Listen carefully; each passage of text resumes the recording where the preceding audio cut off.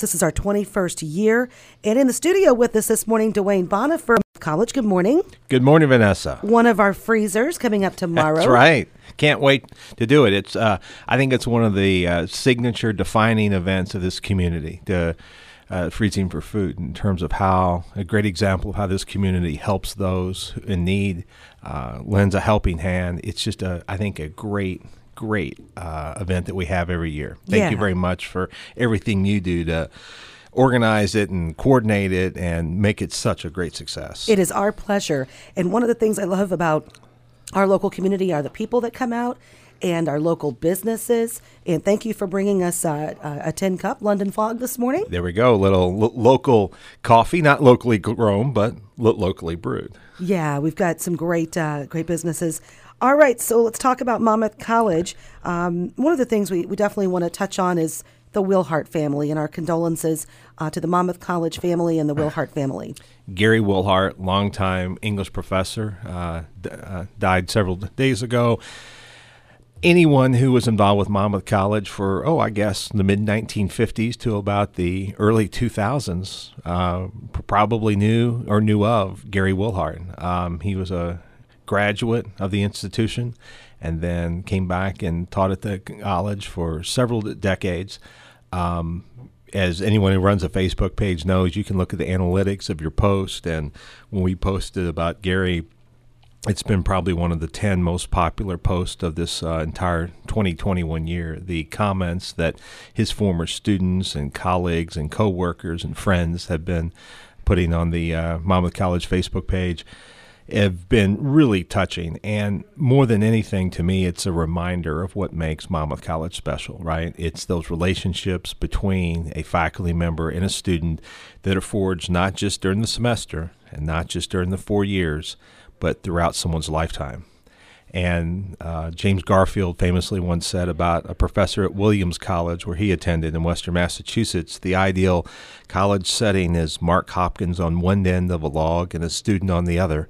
And I think that perfectly describes Gary Wilhart, although I only knew him during his retirement, through his involvement with Mellinger, hearing people such as my wife, who's a 1990 graduate of the college, talk about his being a representation of sort of the quintessential, not only small college professor, but Monmouth College professor as well. And she said that he was one of those individuals who held you to high standards every day, and because he held himself to high standards. And she said that's something she's carried with her since her time at the college as well.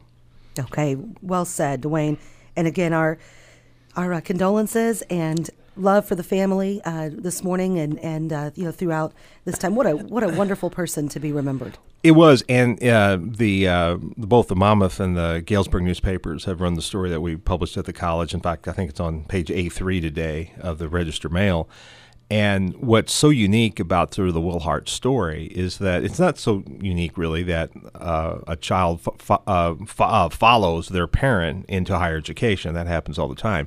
But what's really unique is the fact that Gary's son, Mark, not only became an English professor as well, and not only a professor who studied poetry as well. Scottish poetry, but wound up coming to the same college where his father taught. Right. And that's something you don't always see at colleges in the United States. But I think it's one of the things that helps create and support and advance what we call the Monmouth ethos, right? And there's a Monmouth way of doing things, a Monmouth approach to something, a Monmouth attitude toward how students are educated.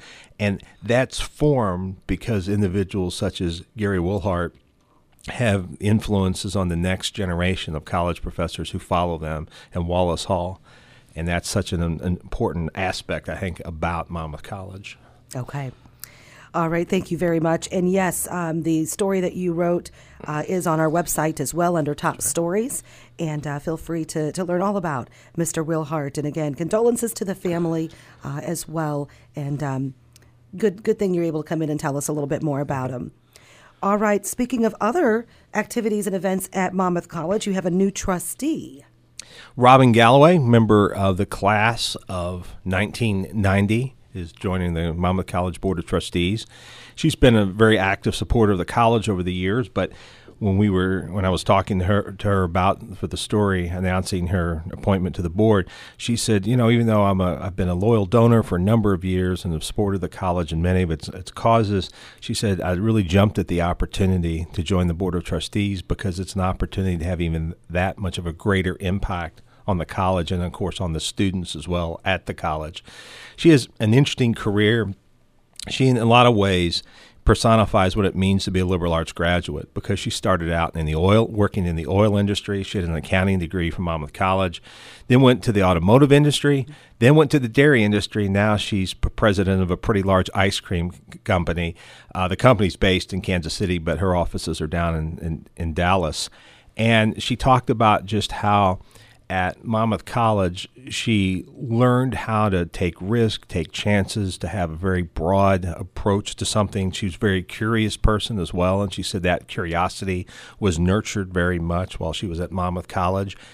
And I think that's one of the exciting things about having a graduate join the Board of Trustees, in that they understand that experience that transform you during your 2, 3, 4 years as a student at the college. And I say that because no matter how long I'm at the college, and no matter how hard I work, I'll never fully understand what it means to have that experience. And when you have the individuals who are making the decisions about the college have the benefit of that experience to be alums, more than 80% of the members of the Board of Trustees are Monmouth College alumni, then there's a special attention, I think, that they give, and there's such, I think, careful thought and deliberation and debate to the decisions they make. And I'm really excited to see the impact she'll have on the Board of Trustees. How many trustees do you have at Monmouth College? We have a little bit more than 40. And then, of course, there's also an executive committee as well.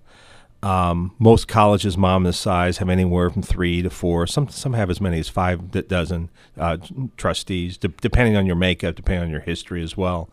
But that's a good number, and it brings, I think, a lot of diversity of thought and ideas and backgrounds, which is the most important, right?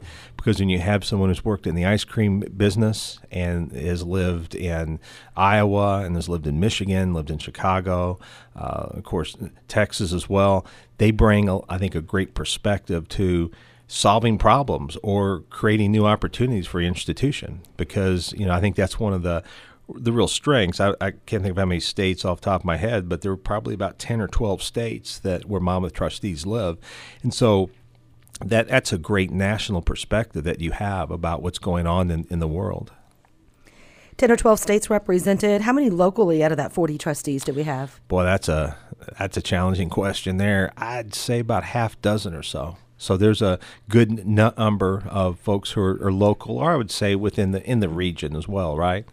And that's important, too, because they understand and they know the value that Monmouth College brings not only to Monmouth, Illinois, Warren County, but to this region as well.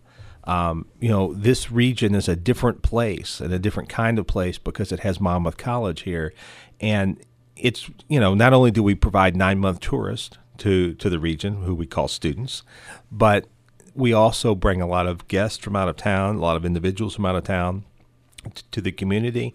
And it's sort of a natural enhancement that you have. It's sort of like having a beautiful lake or beautiful scenery. To having a wonderful residential liberal arts small college, I think, helps a town in a lot of intangible ways as well as very tangible as well. Okay.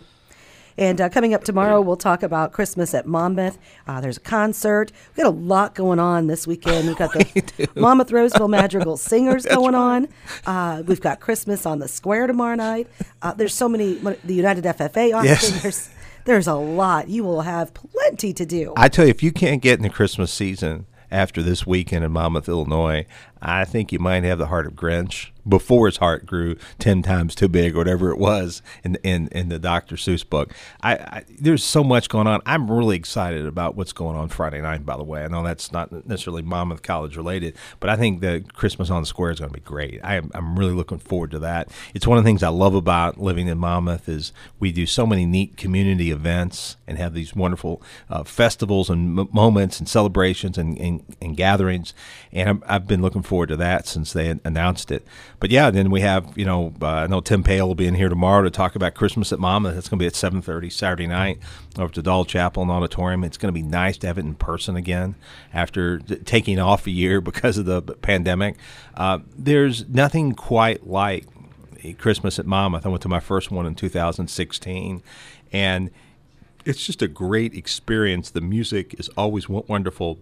Tim is one of the most talented people I've ever had a chance to work with in terms of not just directing students musically, but putting together a program that has a nice flow to it. And so by the end of it, you've had this wonderful sort of experience. And he's working with the Office of Religious Life as well. They'll have some commentary as well from the folks at the Office of Religious Life.